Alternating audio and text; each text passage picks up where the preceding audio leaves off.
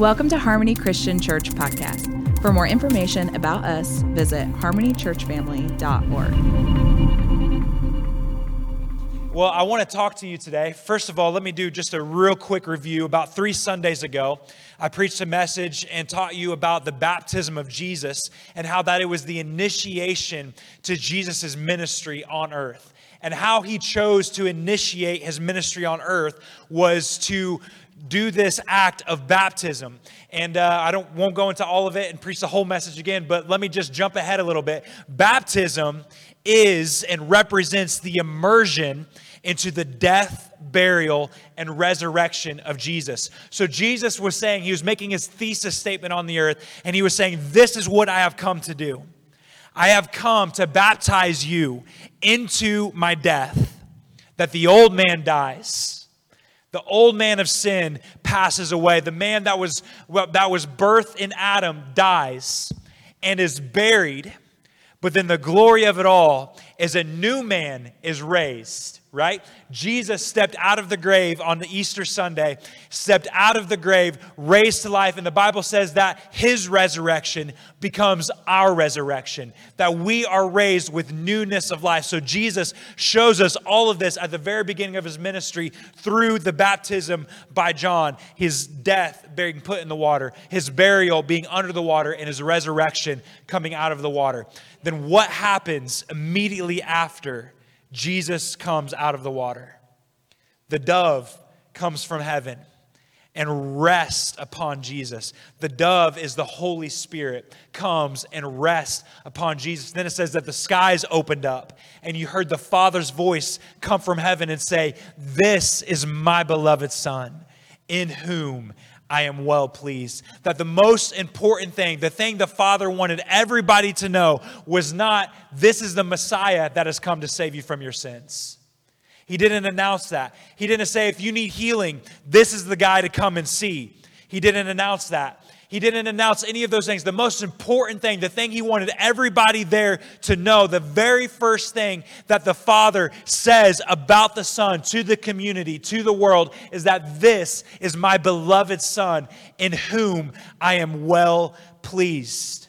And what I want to tell you today is that the most important thing about you is not your scorecard, whether or not you're doing everything right or not. It's not whether or not you're living exactly how you're supposed to. The most important thing about you is that you are his beloved son and daughter, and he is well pleased with you. Amen?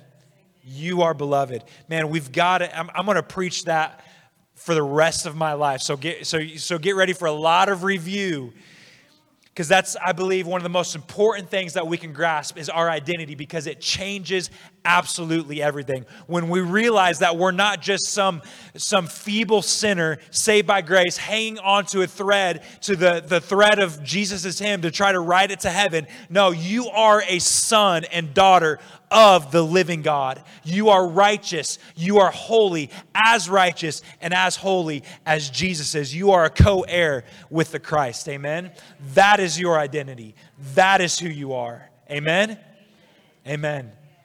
Maybe I should just preach on that this morning. I'm not going to, but I should. That's fun. You are the beloved. What I want to talk to you about today is the dove descending upon Jesus and resting upon him. I want to talk to you today about the Holy Spirit and focus on that fact that when we go through death, burial, and resurrection, the Bible tells us in Ephesians 1 that we receive the guarantee of our inheritance. The first fruits of our inheritance when we have Jesus come and live inside of us and we begin living for Jesus.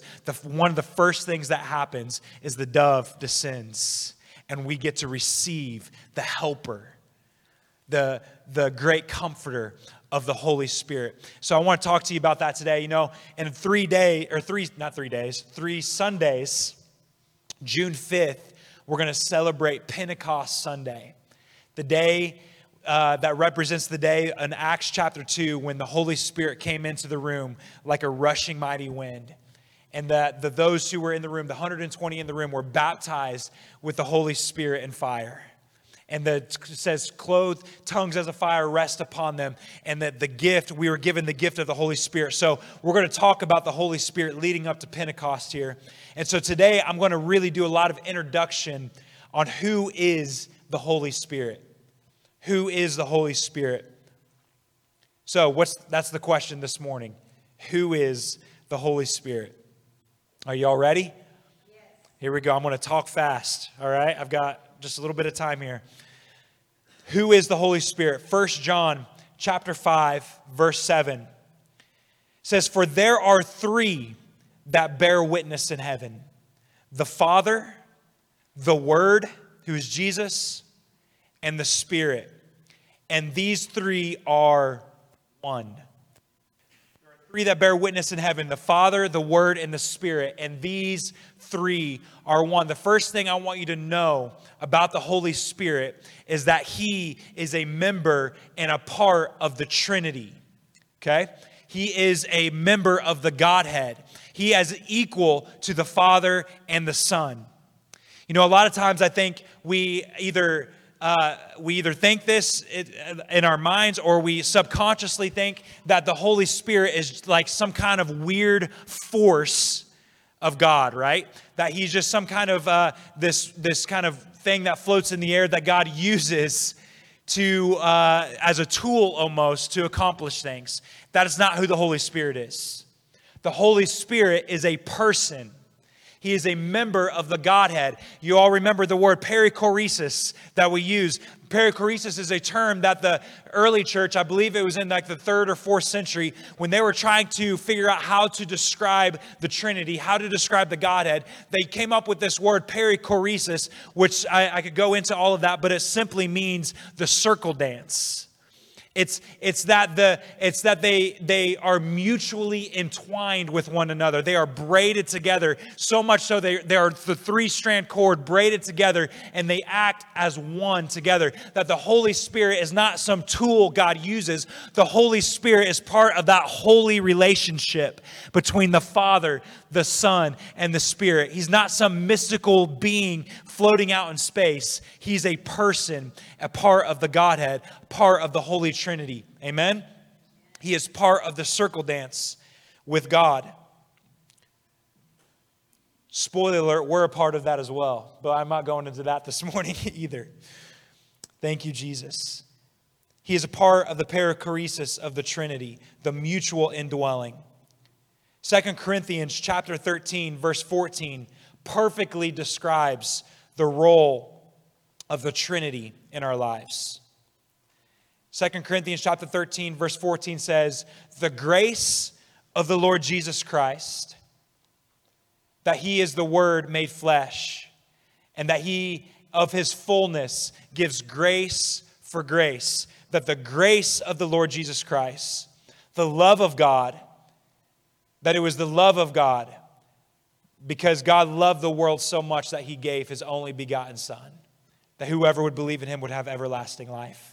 So the grace of Jesus, the love of God, and the communion of the Holy Spirit be with you all. That the main function of the Holy Spirit is communion. The main function of the Holy Spirit is communion. The word communion is the Greek word koino. I can't ever speak Greek. Why is that? I try so hard. Koinonia. That's how you say it. Koinonia. So the Greek word for communion is koinonia. It literally means partnership, fellowship, joint participation, intimacy, and taking of responsibility. The Holy Spirit, His main function and His main job is to partner with us. I would like to think of it like this. This is how I want to imagine it. I want to imagine it like those Olympic rowers, right? Who are so in sync with each other that they're individual, right? They're individual, but they're in the same boat and they're moving simultaneously together, rowing, using their force. Their force is added together to produce power, to row, to gain speed, to win the race. That's how I'd like to imagine it. Now, That's probably not how it is.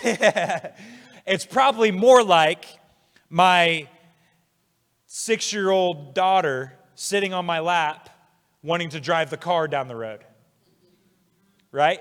My feet are on the gas and the brakes for safety, right?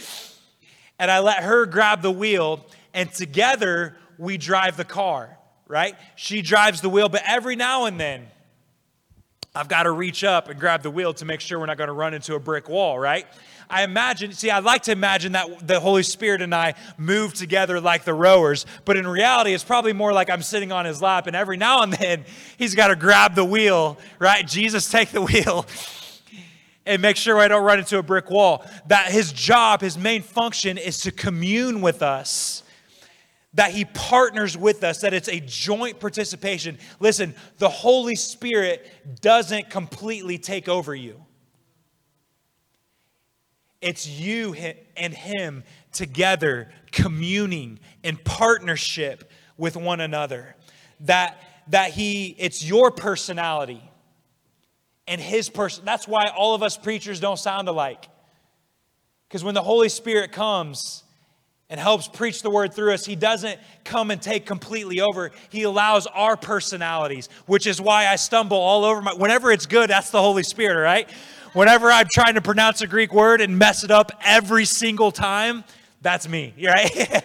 It's joint participation, that the Holy Spirit doesn't completely overtake you, but the Holy Spirit grabs one side of the wheel and you grab the other side of the wheel. And together, through joint participation, you drive the vehicle and he comes alongside of you in joint participation. So here's what it looks like. That when you go and lay your hands on somebody to pray, it's not just you that's laying your hands on them and praying. It's your hand and the hand of the Holy Spirit laying your hands on them. That when you are raising your kids, you're not doing it alone. That is joint participation with the communion of the Holy Spirit. That you are raising your kids with the help of the Holy Spirit. Amen? That when you are going through college, when you're going through high school, that you can go through those things with the participation and the help of the Holy Spirit, the communion of the Holy Spirit. When you are going through a tough season, a hard and difficult time, you are not alone. You have the communion of the Holy Spirit with you, joint participation, that you're sitting on his lap and he's letting you have the wheel, but he's also helping you steer and telling you where to go and how to do things. That it's the participation of the Holy Spirit, the communion, the joint participation of the Holy Spirit. Amen? In Romans 8, chapter 8, verse 26, it says, the Spirit helps us in our weakness. Listen, he makes sure that we don't slam into a brick wall. That he helps us in our weakness. Look at it this way. John chapter 16, verse 7 and 8 says, nevertheless, this is Jesus speaking. He says, nevertheless, I tell you the truth. I tell you this truth. It is to your advantage that I go away. Can you imagine being a disciple who is looking into the eyes of Jesus and him tell you that, listen, it's actually better for you that I not be here? I think I'd look back at Jesus and go, I don't think so.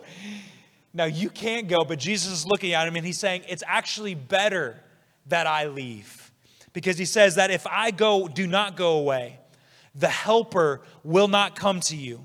But if I depart, I will send him to you. And when he has come, he will convict the world of sin and of righteousness and of judgment. He will convict the world of sin and of righteousness and of judgment. Listen, the Holy Spirit makes sure that we don't slam into a brick wall. He makes sure that we stay on the right path. One way he does this, the scripture tells us, is that he convicts. Other translations say that he exposes sin. That word sin there is the Greek word, this one I know, because it's easy, hamartia. It's the Greek word hamartia. When you look at the root words of how they get this word hamartia, you have the first word ha, which is a negative connotation. It's a negative word. It means without, It means, it's a negative word that means without. So the word ha means without. And then the word meros, the other root word in this word hamartia, means portion or form. So the word for sin literally means to be without portion or form, meaning that it gives the idea of a distortion or a distorted identity. So when you fall into sin, sin it can be something that happens, something that you do, but it's not just a flaw or a mess up. Sin is actually a distortion of your identity. When Adam fell in the garden, when Adam and Eve sinned, their sin wasn't just the act they committed. Part of the sin was that they stepped out of their intended identity of who they were in Christ. So sin is not just an action. Sin is stepping out of your identity and who you are. Who are you? We already just talked about it. You are the sons and daughters of God. You are the righteousness of God in Christ Jesus. You are holy and without blame. And when you step out of that identity, when you step into sin, when you have a sin crisis, it's stepping out of your intended identity of who you are. And what happens is, what the Bible tells us here, is that what the Holy Spirit does is He comes in and He exposes that sin. So what does that mean? It means He comes in and He says, wait. That's not who you are. That you are acting out of your character. You are acting out of your intended design. That the conviction of the Holy Spirit is not guilt that He's laying upon you to try to push you back into living righteous and living holy. That the Holy Spirit is actually, the conviction of the Holy Spirit is Him saying, you are acting this way, and it is out of your character. It is not who you are. You are the righteousness of God in Christ Jesus, and you are stepping out of that identity. And He exposes sin. He keeps you on the path. He grabs the wheel and He says, no. That's the wrong direction for you. That is not who you are. Yes. But here's the other thing. He also exposes righteousness. He convicts the world of righteousness. Righteousness is another fun Greek word that I'm probably going to mess up. It's the word dikaiosune, is the word for righteousness. The literal translation for righteousness, this word dikaiosune, is the state of him as he ought to be. The state of him as he ought to be.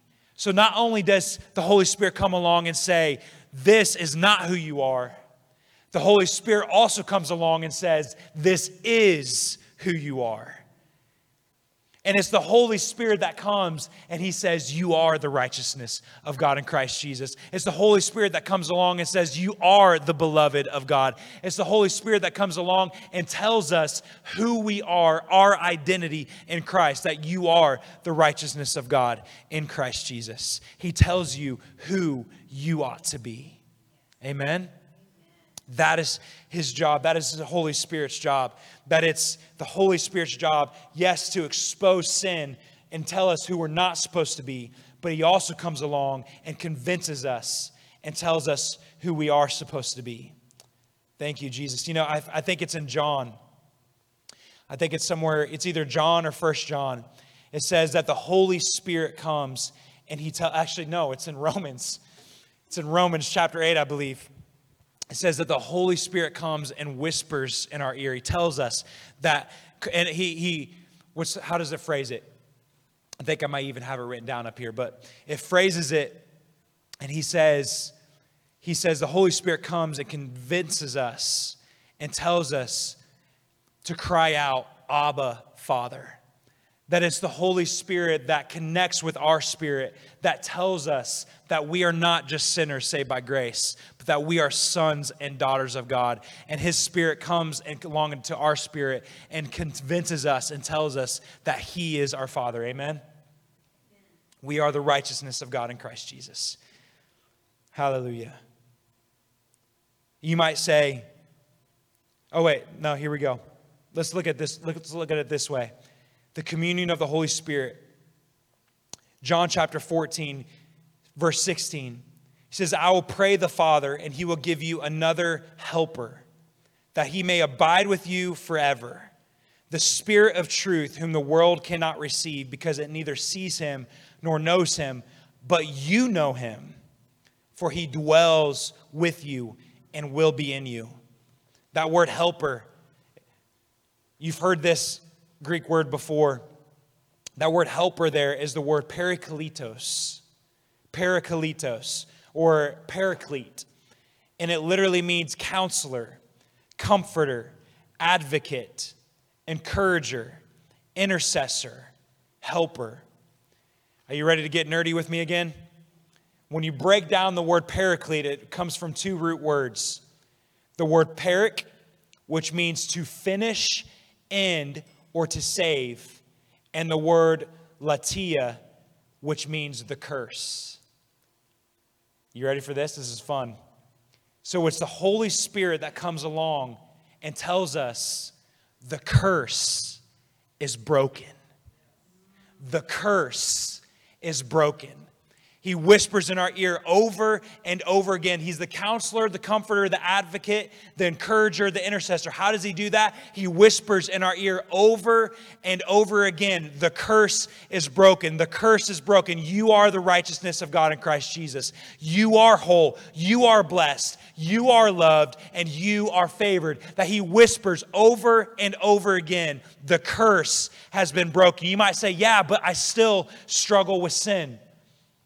And the Holy Spirit comes along and he says, the curse has been broken.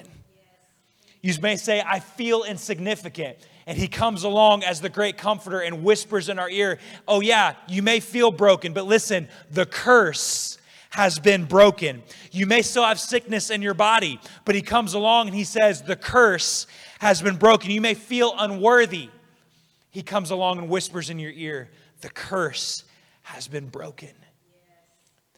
The part of the Holy Spirit's job as the paraclete is to remind us over and over and over again that the work of the cross is finished, that the curse has been broken, that you are no longer slaves, but you are sons and daughters of God. Amen?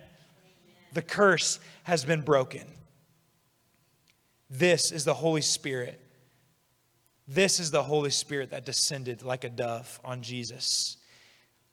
And this is the Holy Spirit that descends on us, the inheritance, the guarantee of our inheritance. The guarantee of our inheritance. I'm going to stop there this morning. Go ahead and just stand with me.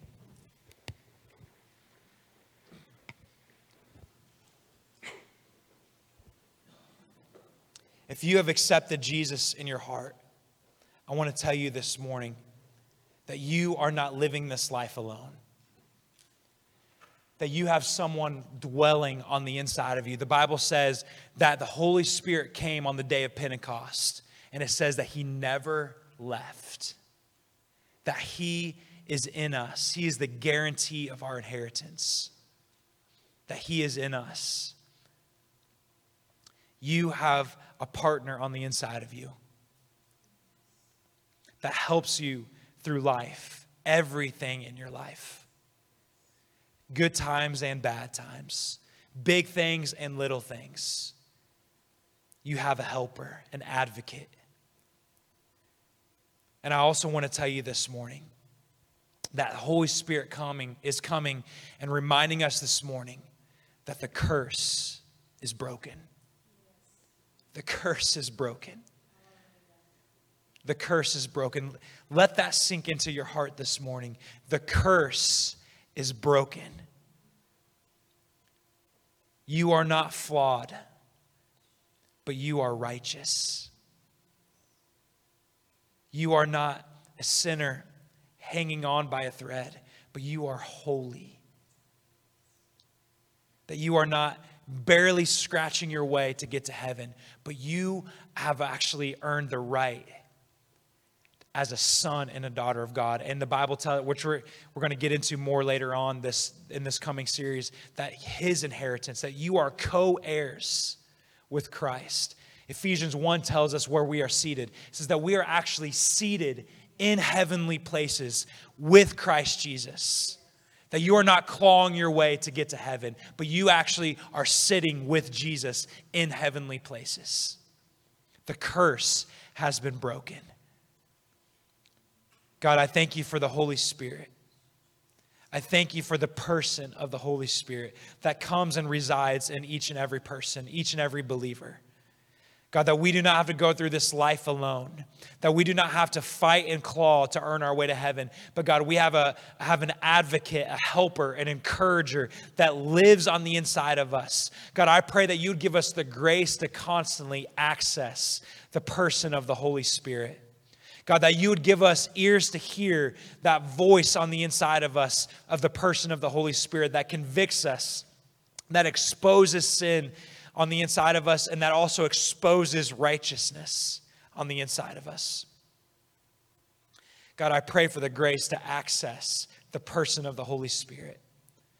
God, I pray that we'd begin to become more familiar and become more acquainted of the Paraclete living on the inside of us, the helper living on the inside of us. God, that he is communing with us. Lord, teach us how to commune with him, Jesus, and how to walk through this life with the helper, with the one who comes in, and we get to walk through this life joined together. We honor you today, Jesus. We love you so much. In Jesus' holy name I pray. Amen.